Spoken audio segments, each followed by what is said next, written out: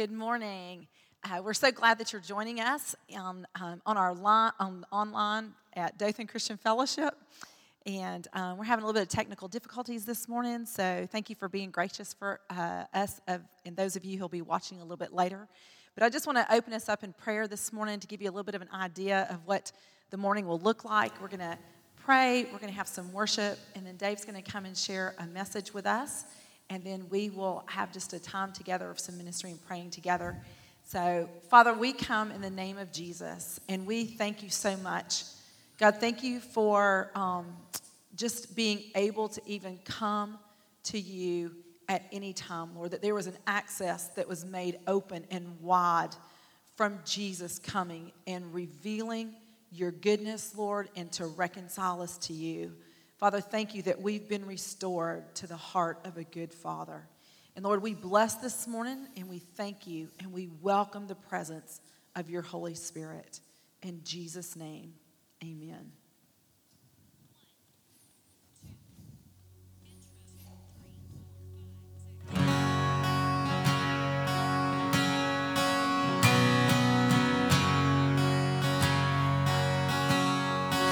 I searched the world, but it couldn't fill me. A man's empty praise and treasures of faith are never enough. Then you came along and put me back together. Every desire is now satisfied here in your love. Oh, there's nothing better than you, Lord. There's nothing better than you. Oh, there's nothing is better than you.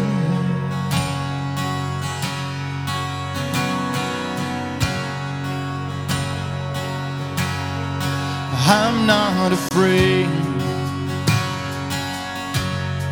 to show you my weakness, my failures and flaws. Lord, you've seen them all, and you still call me friend. 'Cause the God of the mountain is the God of the valley. And there's not a place where mercy and grace won't find me again. There's nothing better than you, Lord. There's nothing better than you, Lord. There's nothing, oh, nothing is better than you. There's nothing better than you, Lord. There's nothing better than you, Lord. There's nothing is better than you.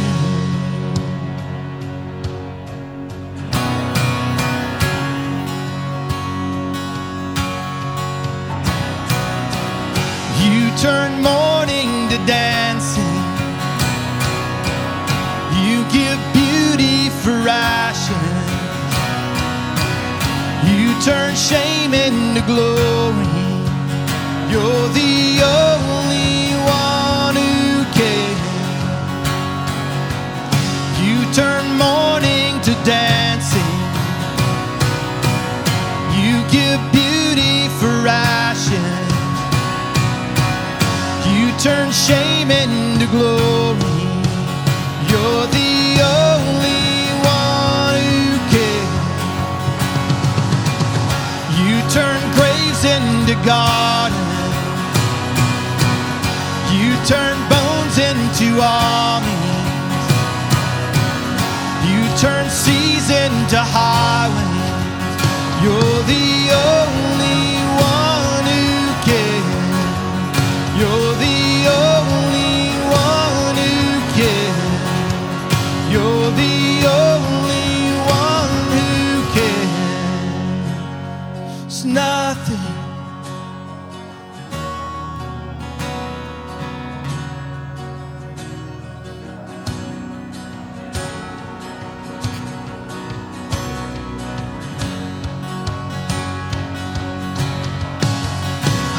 There's nothing better than you. There's nothing better than you. There's nothing is better than you.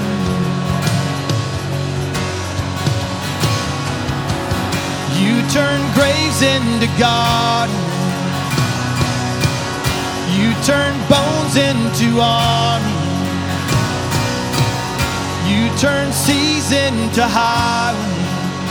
You're the only one who can. You turn graves into gardens. You turn bones into armies.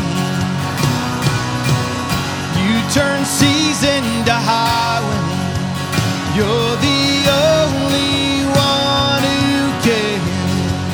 You're the only one who can. You're the only one who can.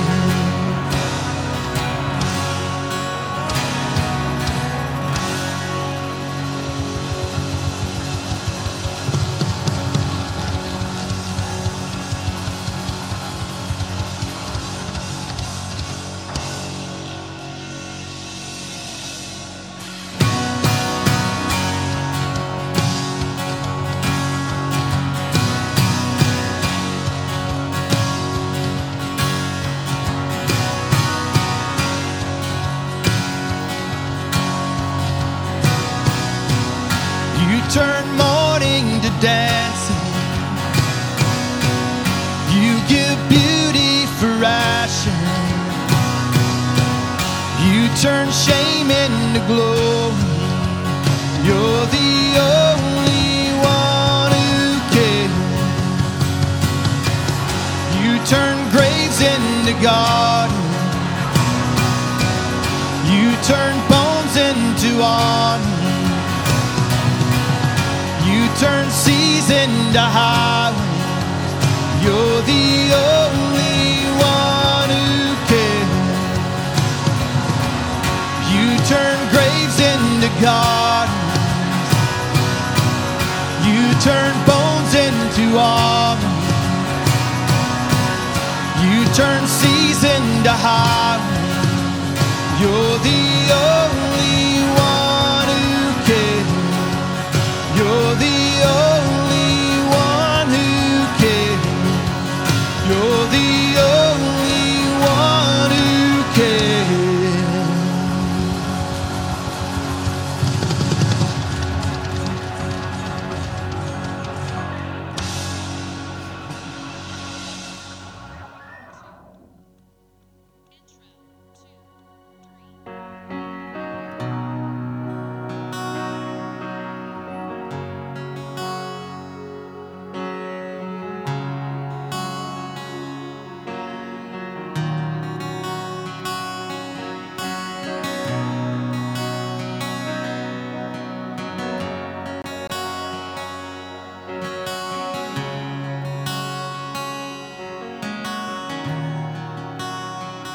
You are here, moving in our midst. I worship you, I worship you. You are here, working in this place. I worship you, I worship you. You are here, moving in our midst. I worship you, I worship you. You are here, working in this place. I worship you, I worship you. You are waymaker, miracle worker, promise keeper, light in the darkness. My God, that is who you are. You are waymaker, waymaker, miracle worker, promise keeper, light in in the darkness. My God, that is who you are. You are here, touching every heart. We worship you, we worship you. You are here, healing every heart. We worship you, we worship you. You are here, turning lives around. We worship you, we worship you. You are here, healing every heart. I worship you, I worship you. You are waymaker, miracle worker, promise keeper, light in the darkness. My God, that is who you are. Waymaker, miracle worker, promise keeper, light in the darkness. My God, that is who you are. You are waymaker, waymaker, miracle worker, promise keeper, light in the darkness. My God, that is who you are. You are waymaker, waymaker, miracle worker, promise keeper, light in the darkness. My God, that is who you are. That is who you are. That is who you are. That is who you are. That is who you are. That is who you are. That is who you are. That is who you are. That is who you are. You are waymaker, miracle worker, promise keeper, light in the darkness. My God, that is who you are. Waymaker, miracle worker, promise keeper, light in the darkness. My God, that is who you are. Even when I don't see it, you're working. Even when I don't feel it, you're working. You never stop working. You never stop working. Even when I don't see it, you're working. Even when I don't feel it, you're working. You never stop working. You never stop working. Even when I don't see it, you're working. Even when I don't feel it, you're working. You never stop working. You never stop working. Even when I don't see it, you're working. Even when I don't feel it, you're working. You never stop working. You never stop working. Waymaker, miracle worker, promise keeper, light in the darkness. My God, that is who you are. Waymaker, miracle worker, promise keeper, light in the darkness. My God, that is who you are. That is who you are. That is who you are. That is who you are. That is who you are. That is who you are. That is who you are. That is who you are. That is who you are. Waymaker, miracle worker, promise keeper, light in the darkness. My God, that is who you are. Waymaker, miracle worker, promise keep, light in the darkness. My God, that is who you are. That is who you are. That is who you are. That is who you are. That is who you are. That is who you are. That is who you are. That is who you are. That is who you are.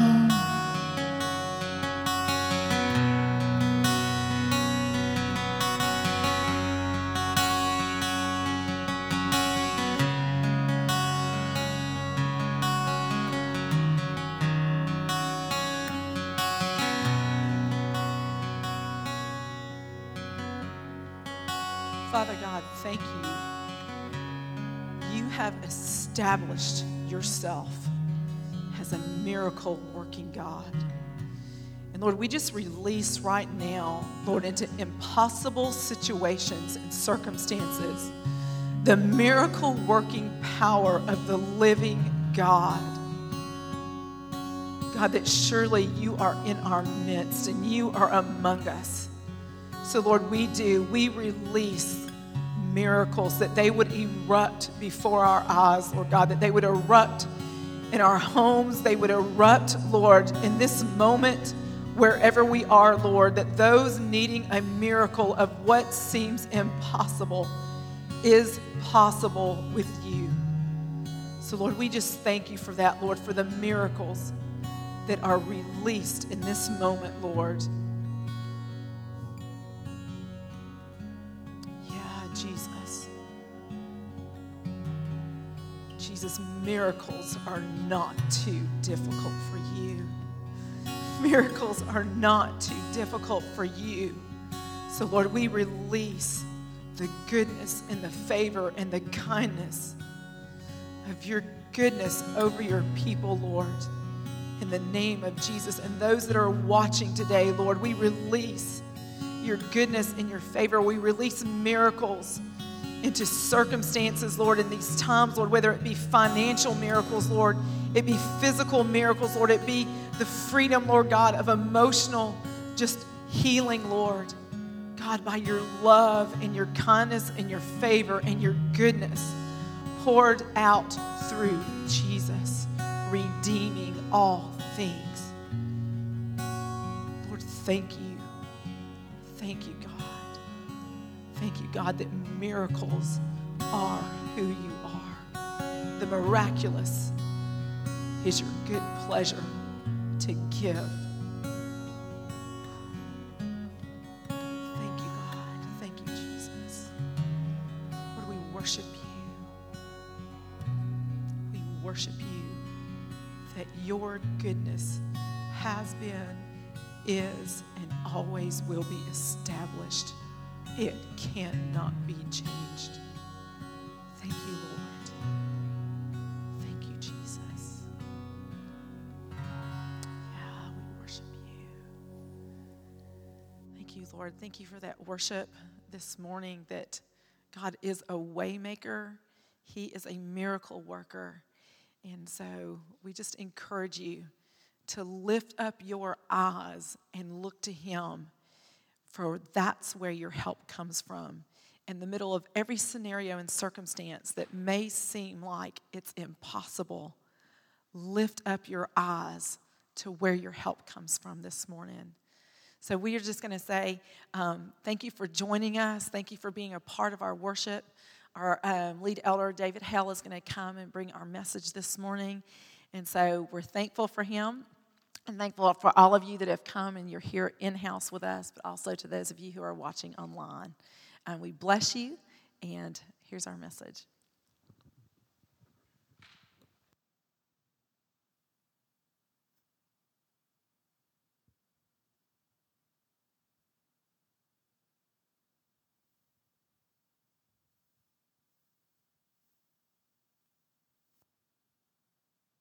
Good morning, everybody.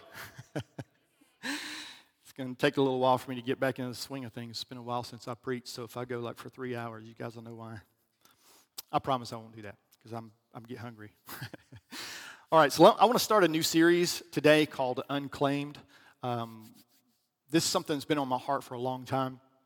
One of the things that you realize as a pastor, especially if you do ministry over and over and over again for years, it's the daily grind that usually gets you. If you're not careful, you can get really, really discouraged. And so there's some things that we can do to keep that from happening, some ways that we can pay attention. And so I want to jump into some things today that just kind of help us really capture everything that God has for us. I think so often if we get into the grind, there's some stuff that's available to us. If we're not careful, we'll either let it drop off or we'll never see it in the first place and never walk in it. And I think the Lord has a heart for us to walk in the fullness of the inheritance that He's given us. So I just want to start with this really interesting article. It was in a major newspaper a couple years back. 2015 was the first year, the last year where these complete statistics were available, but they're pretty close probably this last few years as well. State agencies who deal with money, especially with taxes and property and that kind of stuff, they returned over $3 billion in unclaimed assets to their rightful owners in 2015. But the agencies at the same year received over $7 billion in assets. So that means that $4.5 billion in 2015 was completely unclaimed. So that meant the money was there and it was available. The property was there and it was available. It was part of either an inheritance or some kind of payment out to them, something that they paid into maybe that they didn't get back, like an apartment, money for you pay for an apartment. There's an organization that covers just the property aspect of that. It's called the National Association of Unclaimed Property Administrators. They call it NALPA for short, which that's good reason for that. Anyway, they attempt to reunite unclaimed property with its rightful owner. So they work in all 50 states. They collaborate with the District of Columbia, Commonwealth of Puerto Rico, several Canadian provinces, and Kenya. And that last one I thought was just kind of random. But I have received a lot of emails from a prince there who's willing to send me some money if I give him my account details. Don't do that, by the way. But there are millions, obviously in all the states together, there are billions of unclaimed inheritance. All you have to do is prove who you are and how you're related to the giver. That'll preach, in case you're wondering. So again, I said the problem is there's so much I think that the body of Christ is missing. I know this has been my experience in my walk. When we're living as paupers, even though we've been born again as royalty. There's so much inheritance available to us, and so often, again, we just don't walk in what it is that God has given us. There's an interesting scripture in Joshua. This is when the children of Israel are entering the promised land. They were claiming an inheritance that God had already given to them. It already belonged to them, but they had to go in and claim it. So this is what it says, Joshua 18:2. It says, "There remained among the children of Israel 7 tribes which had not yet received their inheritance." So 7 out of the 12 tribes in this moment, in this scenario, had not walked in the fullness of their inheritance. It was available to them. They just hadn't seen it yet. So some of the tribes failed to receive their inheritance because maybe they were afraid and lacked faith. We see that in Scripture. Some believed that the obstacles were too great or that it was not possible to receive all that God had promised them. So they never received their inheritance. And many Christians have the same experience. God has given us His Word. He's given us promises that are true. He's given us the power of the Holy Spirit. He has plans for our life. Jeremiah talks about that. Yet we fail to take advantage of the inheritance. And we're content so often to live in failure, in temptation, in brokenness, in weakness, in discouragement, fear, and sickness. So if you're going to walk in all of your inheritance, if you're going to claim all of your inheritance, there's a few things you'll need to know. One, you need to know who's giving the inheritance to you. We've got to discover the giver. Secondly, you need to know what you're getting or how to discover your inheritance. And thirdly, you need to discover the method of inheritance, or how do I get what God has already given me. So let's tackle that first one. How do you discover the giver? If you're a new believer online, if you're just connecting with us, you're brand new, or if you're just new in your journey, your spiritual journey. So often the big question is, how do I know? How do I get to know God? And obviously there's the Scripture, there's the Bible, and so we want to lean into that in just a second. But first thing I want to tackle this. It only comes through revelation. The only way we can know God is through revelation. We can only understand the nature and the attributes of God to the extent that He reveals Himself. He's got to be willing to communicate, and it turns out that He is. Deuteronomy 29:29 says this. It's probably a scripture you've heard before. It says, "The secret things belong to our God, but the things revealed belong to us and to our children forever, that we may follow all the words of this law." Now, that's the old covenant, and in the new covenant, obviously, this still applies. There are things that God has revealed, and there are some things that He has not revealed. But the wonderful news is there's so much that He has revealed that we can actually know Him in the things that He's revealed.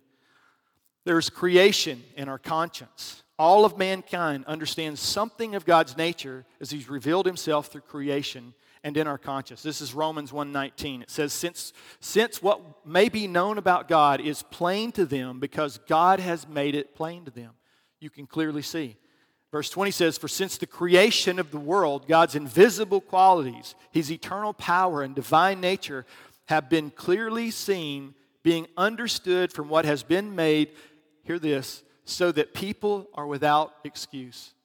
So sometimes I've heard this, I remember even asked the same question. I'm like, I don't understand, Lord. It seems like, if judgment is there for people who don't come to know You, people who reject You, it doesn't seem fair if they don't know You. And Scripture goes after that and it tackles, and it said, everything that's been created, and inside your conscience, you know the difference between right and wrong, which means there's a lawgiver. If you know there's a law, you know black and white, truth and a lie. You know it from the moment. I even remember telling my first lie. It was about some candy that I'd stolen out of a store, and I got in the car, and my mom's like, I didn't really know how to, hide it very well. My mom's like, "Where'd you get that candy bar?" Like, she didn't buy it for me, so it got real obvious real quick where I got it from. And so she took me back in there and made me apologize, and I remember the shame, right, of feeling, but rightfully so. Like, she obviously made me own it. And so we know what God is. He's given us enough information so that we don't have an excuse not to believe that He's there. Theologians call this general revelation. And here's what it really is important about that it contains sufficient knowledge to leave us without an excuse concerning God's existence, as He said, and our guilt. We recognize that something's off. Then there's the Word of God. So He gives us through creation in conscience, but He also has given us a Word of God where He has written it down. He's used men, of course, to write Scripture. And He's written it down so that we could understand who He is. 2 Timothy 3:16 and 17 says this, "All Scripture," that's Old Testament and New Testament, Old Covenant, New Covenant, "all Scripture is God-breathed and is useful for teaching, rebuking, correcting, and training in righteousness." That last one is really, really important. His Word is available to train us up in the way that we should go. Verse 17 says that the servant of God may be thoroughly equipped for every good work. And when I remember reading that, one of the first times I read that, I'm like, I'm pretty sure I'm not thoroughly equipped. But I would really like to be. That's the thing. Can I be thoroughly equipped? And it turns out, again, that part of the role of leadership in the church is to equip the saints for the work of their ministry. It's not going to church, right? We know this. It's about something that God has put in us, our gifts and our strengths and the things that He's poured into us, our abilities, our passions. Oftentimes, even our frustrations. When I'm frustrated about something, it's usually because there's something inside of me that can tackle that problem and overcome it. That's kind of the whole point that we're still here. Right? So we kind of know that.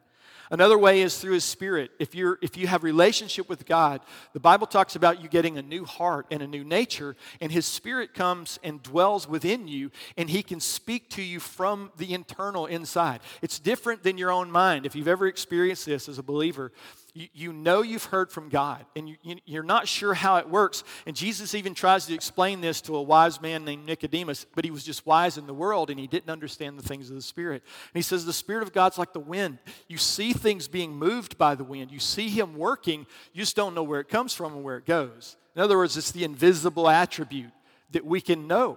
Even though we can't see it, we can know. John 10:4 is an amazing scripture. It says, "And when He brings out His own sheep," It's talking about Jesus. He goes before them, and the sheep follow him, for they know his voice. Not they can. They do. And I think that's one of the biggest lies that the enemy tells us is that we can't hear his voice. We can't know him. So we can know him, and we should know him. So I want to give you just an example of some of the attributes. Maybe you've forgotten. Maybe it slipped like me. Sometimes I just need a reminder. Or maybe, again, you're new in the faith and you've never discovered this. But the good thing about this is if we discover what he's like through his attributes, who he is, then we can discover how and what he's given. See, that's the thing. If we don't start with the source, we can never get what comes from the source. We miss it, and that's part of the problem, I think, in Christian circles today. So one, God is sovereign, and I've talked about this at length, and there's some challenges that if you're not careful about this, you can get into some trouble. But just the easiest way to understand that is to understand that God's the boss. Right? He's chef. If you know anything about food, he's in the kitchen. He's it. There's no pushing back on him. He has the right to do what he wants with everything that he's created. See, he made it so he can do what he wants to with it. I remember one of the first times I gave somebody something. I gave them a gift, and they didn't do with it what I thought they should do with it. And I remember feeling kind of like, I think I should go take that back, right? And I learned the term Indian giver, which is not appropriate nowadays. I get it. But I understood what that meant, right? It's like I gave it, and then I'm like, but God's not like that. I mean, because God created everything that he created, he has the right to do with it what he chooses. This is an interesting scripture in the Berean Study Bibles in Romans 9:20. It says, "But who are you, O man, to talk back to God? Shall what is formed say to him who formed it, why did you make me like this?" God is subject to no one. Job 42:2 says this, "I know that you can do all things and that no purpose of yours can be thwarted." When God has decided an action, when God has decreed a thing, then nothing can stop that from happening unless he's decreed it to you and you refuse to receive it. Now, hear this. That's a temporary scenario because ultimately the Bible says there's going to come a day when every knee will bow and every tongue will confess that Jesus is Lord, that God is supreme, that he has been sovereign the whole time, that he has been the boss. So that day is coming, and you can bend, I say this all the time, you can bend your knee then in judgment, or you can bend your knee here and now in mercy. Because that's the way he set it up. And his heart, obviously, longs to give mercy. The truth is, it's one of the things he's already given. It's a piece of our inheritance is already available to us. See, God defines what is right. If we do not like an action by God, or if we think God is not fair, it's irrelevant. Whatever God says is right, it's right. Romans 3:4 says, "Let God be true and every man a liar." Whatever God does is by definition right. He defines it. We do not have any basis upon which to challenge any action of his because he is the only viewpoint that counts. He is the creator. We are the created. There's this great story in the book of Daniel about a king with a really long name. His name was Nebuchadnezzar. And so he had this boast. He was a king. He had conquered everything. They had taken Israel into captivity, and this is where Daniel was one of those. He was part of the cabinet, if you will, of Nebuchadnezzar, so he was close to him. And so he makes this statement in Daniel 4, verse 28. He says, "All this came upon King Nebuchadnezzar. At the end of the 12 months, he was walking about the royal palace of Babylon, and the king spoke, saying, 'Is not this great Babylon that I have built for a royal dwelling by my mighty power and for the honor of my majesty?' While the word was still in the king's mouth, a voice fell from heaven. 'King Nebuchadnezzar, to you it is spoken, the kingdom has departed from you. And they shall drive you from men, and your dwelling shall be with the beasts of the field. They shall make you eat grass like oxen, and 7 times shall pass, or 7 years shall pass over you until you know that the Most High rules in the kingdom of men and gives it to whomever he chooses.'" Man, that just makes my hair stand up. Right? So the story goes that that's exactly what happened. And so he's off in the pastures eating grass or whatever. So he's lost his ever-loving mind. But the good news is God's mercy came through in this. And so it picks it up in verse 34, and it says, "And at the end of this time, the 7 years that he was crazy, I, Nebuchadnezzar, raised my eyes towards heaven. He came to himself. It reminds me of the scripture in the prodigal son when the Bible says that the son he's spent all of the inheritance he thought was his, and he's gone, and now he's completely poor. The whole time, his father, by the way, has all the inheritance. What he gave his son didn't make an impact on what was still available to him. That's important to remember. And the son comes in, and he goes through the whole thing, spends all his money. He loses all his friends, what he thought were his friends, and he's feeding pigs. And the Bible says he came to himself. And literally it means he got his mind right. That's what we say in the South. Man, you need to get your mind right? That's what happened to him. He goes on, he says, then I praised the Most High. I honored and glorified him who lives forever. He got a new perspective.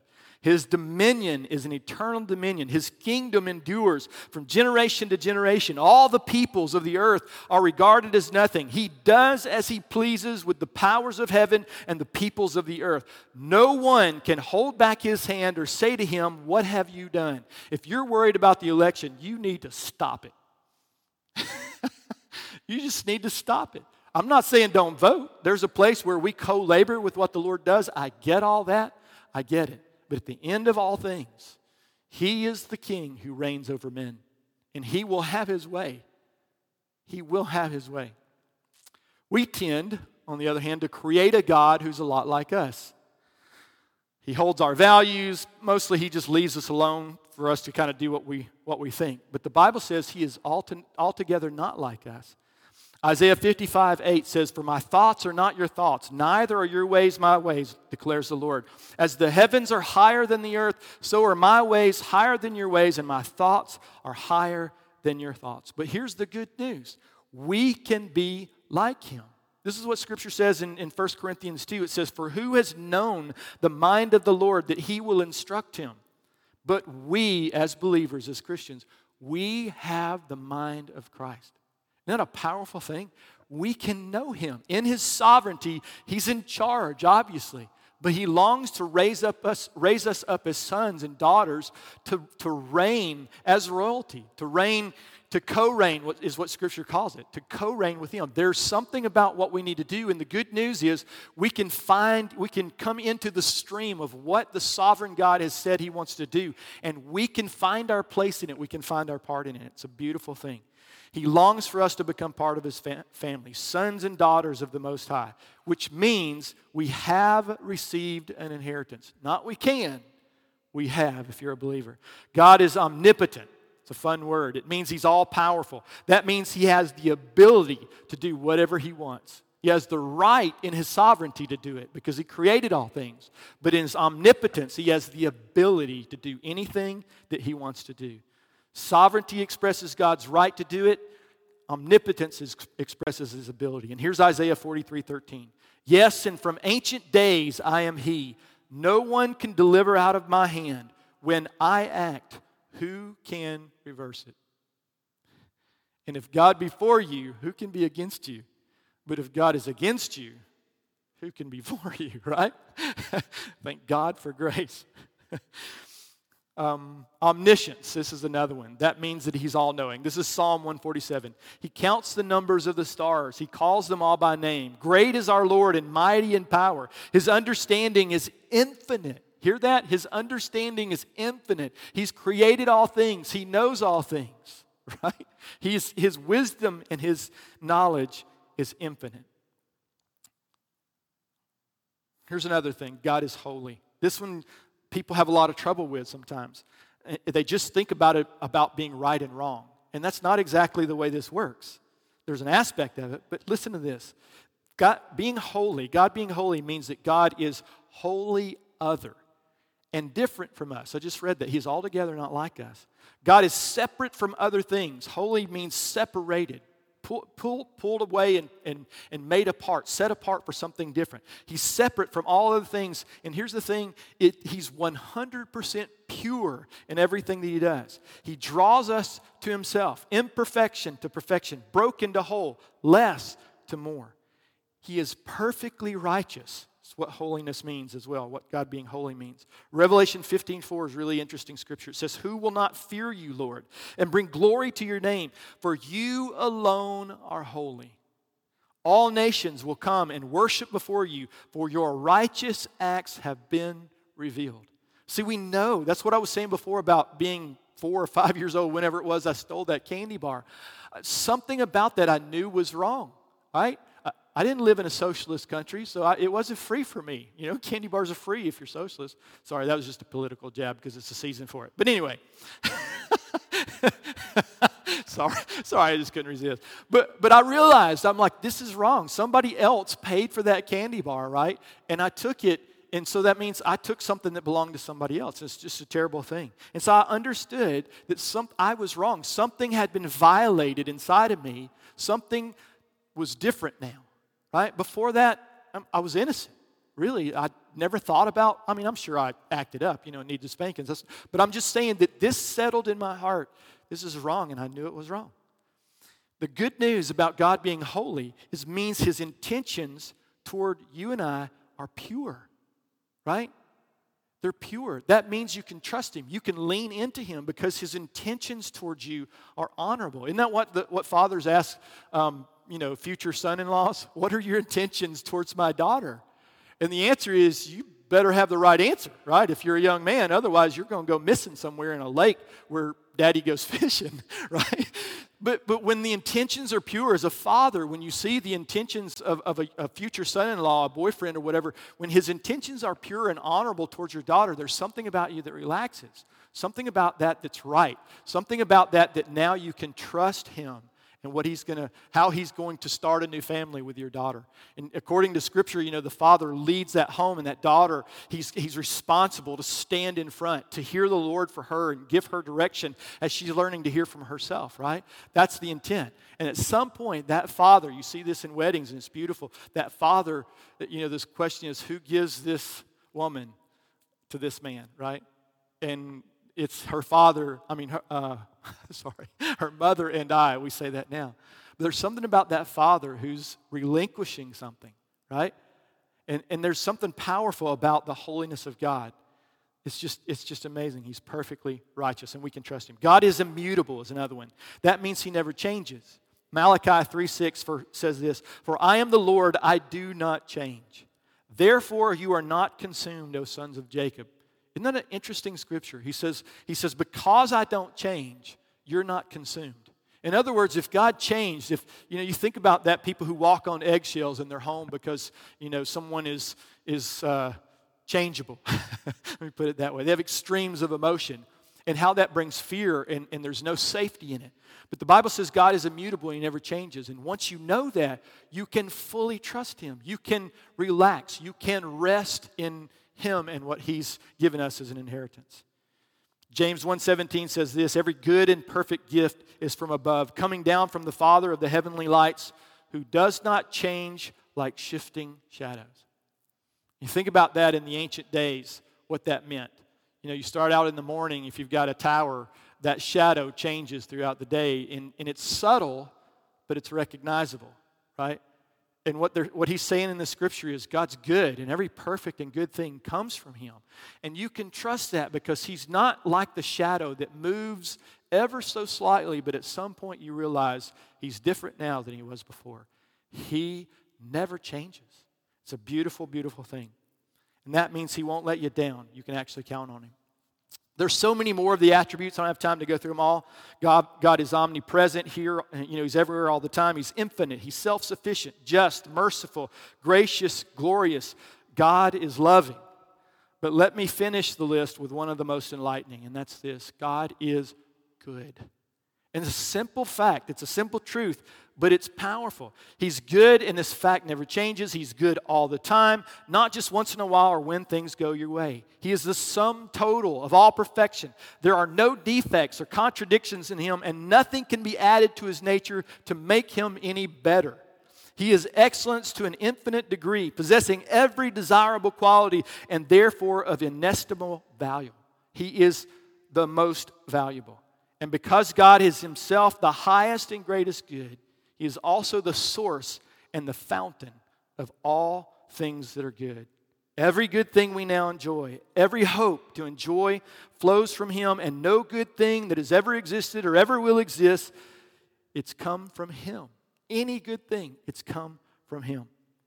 And here's an interesting thing. There's a relationship between God's goodness and His other attributes. This is kind of fascinating.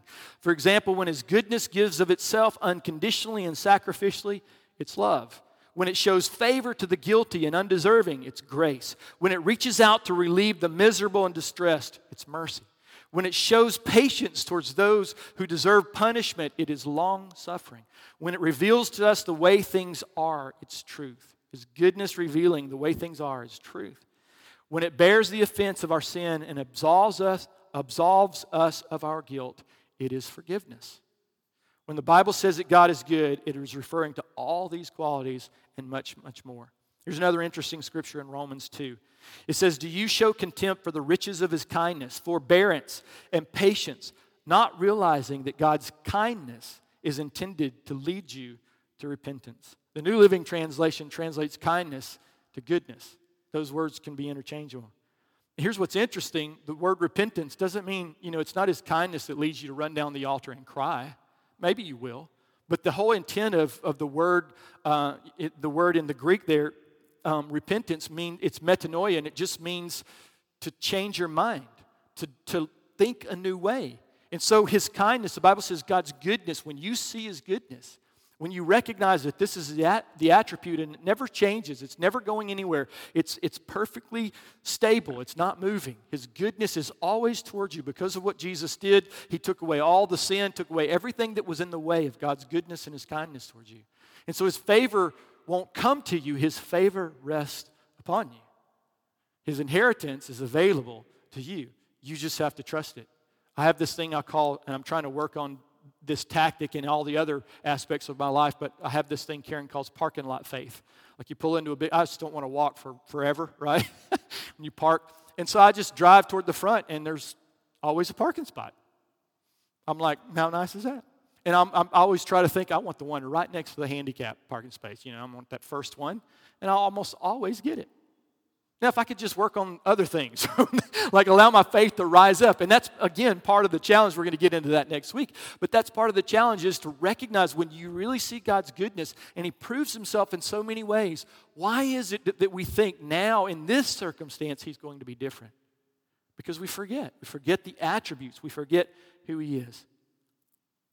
We have to realize who He is and what He's offered. It's such an incredible inheritance. So because of who He is, His nature, He has an inheritance to give. Because of His goodness, especially, other attributes too, but especially because of His goodness, He longs to pour out His inheritance and favor upon you because it's already available to you. How much of what God has offered goes unclaimed? Like the money that sits in bank accounts in our state and federal government that belongs to someone else. It's available. We just haven't received it. Oftentimes, it's because we ascribe to Him character and behavior that is not consistent with who He has revealed Himself to be. We ascribe to Him. Scripture says, ascribe to Him glory. Ascribe to Him praise. Say something about Him that's true. The word ascribe is really interesting. It means to attribute something to something, or to regard a quality as belonging to. What it really is, it's coming into alignment. These are phrases you hear me say when I'm preaching. Coming into alignment with the purposes of God. Coming into alignment with the Word of God. Coming into alignment with truth. Coming into alignment with the fact that His favor is ever upon you, right? What would that look like? What would that look like if your expectation was good all the time? Doesn't mean, we live in a fallen world. The Bible says trouble is here. Jesus talked about that. You're going to have it with you, right? Trouble's here because of the fall. But the whole point about being in this world is to receive the inheritance so that we have so much available to us that it becomes very, very easy to distribute that out to other people, right? Again, remember the prodigal son? The older son especially, the Bible says that he was a little bit angry because the son had gone away and done what he'd done, and he came back, and it turns out the older son was just a little bit religious. And so the Bible teaches in other places, you see this, that the older son, the oldest son, always got a double inheritance. He always got more than everybody else. And you wonder, well, that doesn't seem fair until you understand that part of the purpose is that he, at some point, the oldest son, would take over the patriarchy of the clan, of the extended family. And then he was expected, because he had a greater inheritance, to take care of the family, especially the younger brother. But he never left the field. He never left his own responsibilities, what he thought he should be doing to try to gain favor with his father. He never did that because he never realized that he had an inheritance too. And part of the reason he had an inheritance was so he could go and rescue his younger brothers. And that's the call that God has on you and I. Part of the reason why we're to walk in inheritance, of course, is to enjoy the inheritance, right? I mean, how amazing is it when you realize that God's favor is ever upon you and you can park really close when you go to Walmart. I mean, that's just a sweet thing, right? But also this favor on jobs and relationships. God, that you would lead me to the right person. You see this on a regular occasion when people submitted themselves and came into alignment with the God that they ascribed truth and goodness and mercy and kindness. And when they ascribed that to him and aligned themselves with it, you would see they would go, like with Abraham, with different people, patriarchs in the Bible, they would go and search for a wife for their son, and they would always find the right one. Isn't that interesting? How they were led. And you see this throughout Scripture. So what would it look like? What would it look like if we took advantage of the revelation that he's given? Because he has revealed himself. But so often we're busy, right? Karen says this all the time. We all lead full lives, and there's nothing wrong with that. Outside of oftentimes the full lives begin to take hold of our presence of mind, and we forget and we stop living in the moment, the eternal moment, and start living in this temporary moment. And God challenges us. And so this is why I've been putting this out on Facebook. Someone said, I'm tired of seeing your feet. Well, I'm sorry, I have pretty feet, so it's okay, right? But I did put my face up for one of them, just, for something different. But here's the thing. I do that almost every morning. I'll put it out there. And I'm like, hey, this is the daily reading. Because if you don't do that, if you don't get into the Word of God, he's revealed himself. But if you haven't read it, if you haven't done your part, if you haven't co-labored, if you haven't come into alignment, you're never going to know the fullness of your inheritance. And you're going to walk as a pauper when you are royalty. And so God's challenging us. Get into the Bible. Read the Bible. I mean, the good news about technology is there's so many ways you can do that. You can listen to the Bible. You can download audiobooks with the Bible that'll literally talk to you. Sometimes when I'm having trouble going to sleep, I have this drama version of the Bible. Sometimes it's overly dramatic, but I'll turn that on and listen to it, and it doesn't have chapters and verses. It just tells a story dramatically, and I just listen to it until I fall asleep.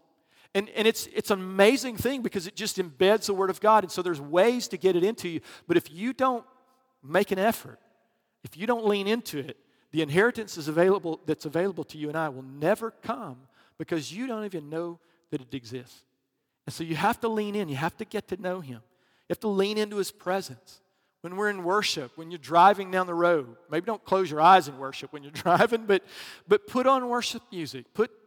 Get something inside of you. Let it draw you into the presence of God. And sometimes I've been in the presence of God and I'm sitting there and I'm just saying, Lord, even like after reading the Bible, I'm praying and I'm like, Lord, there's some questions I have, right?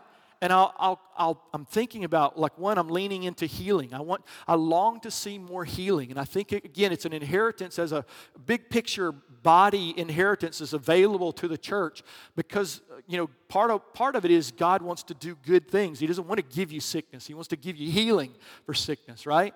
And so, but we're not seeing that as a body, as a whole, I think the way we should. And so the question for my heart never comes to God, you're not providing it or you haven't provided. It's asking the question, Lord, what hinders now us receiving every good thing that you've given? And it drives me to go deeper. And maybe I don't get very far in this generation, in my own generation, but I'm going to leave an inheritance to the generation that comes after me that maybe they can pick up that baton and run with it. And maybe the next generation can walk in an even greater fullness of the healing and the power of God. That's part of what I long for. So what would it look like if we took advantage of every way He's revealed Himself? I said at the beginning, if you're going to walk in the claim for all of your inheritance, there are a few things you need to know. Who's giving it to you? Discover the giver of the inheritance. And that's what we've been talking about today, and I encourage you to go deeper in that. I hope you've had a glimpse of his power and his majesty, his ability to give you an inheritance, his desire and his goodness to pour that out on you. And as we go into this next week, we want to talk about not just who he is and what he's done, but what he's given and how we receive it. It's a big part of it, and it's a little bit deeper. I couldn't do it all in one, so I wanted to break it up. But my prayer is that you would come to know the one who's given you the inheritance. And there's a beauty behind this that, there's this thing when you're young, as a believer, I think there's a longing for what he gives. Like you pursue the gifts for the sake of the gifts. I know I did that when I was younger. But there's a moment when you really, I think if you really go after this, there's a moment when you transcend that and you stop chasing the gift and you start chasing the giver. You begin to see in the gift the character and the nature and the beauty of the one who just did that.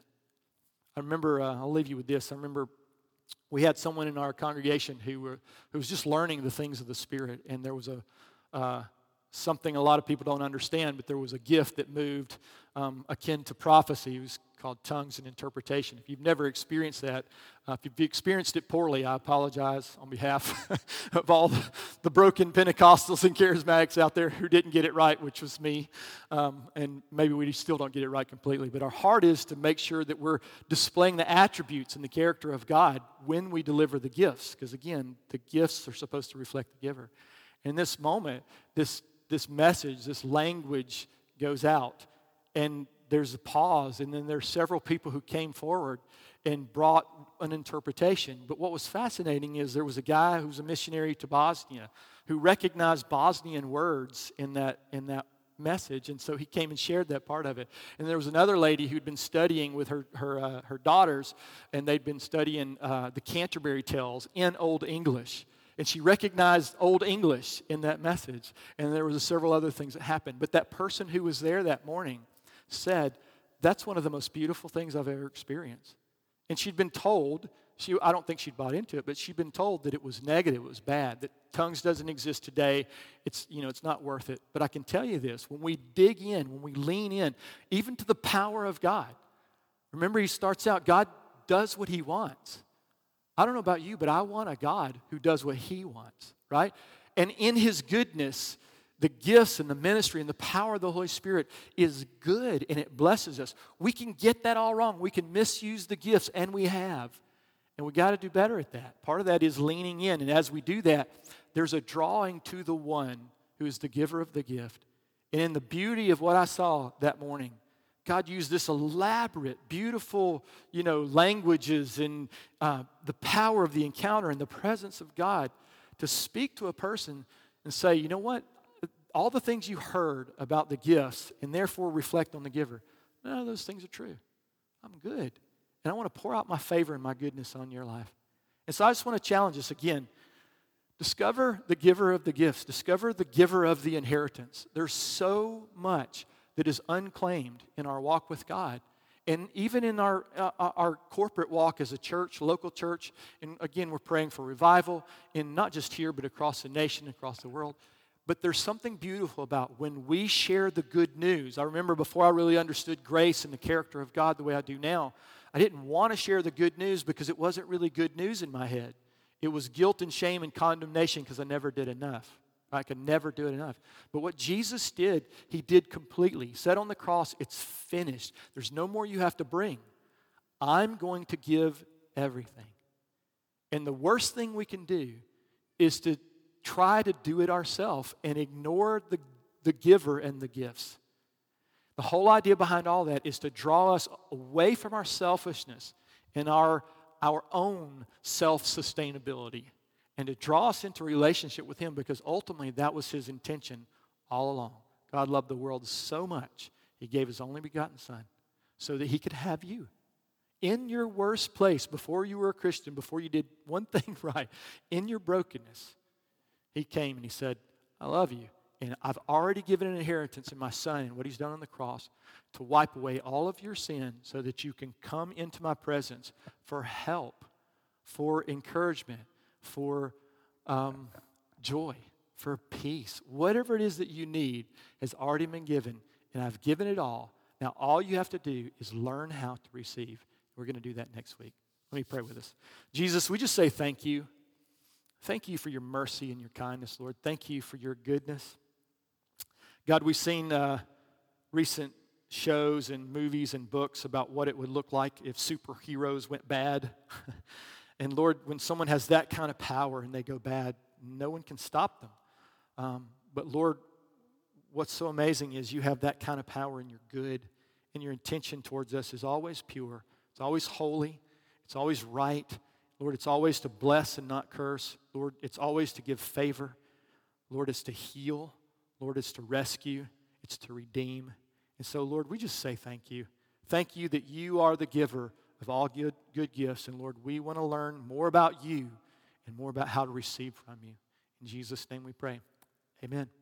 Thank you so much. If you need prayer, of course, you can go to our website if you're online, and you can click on different areas there to get a hold of us and send us a prayer request.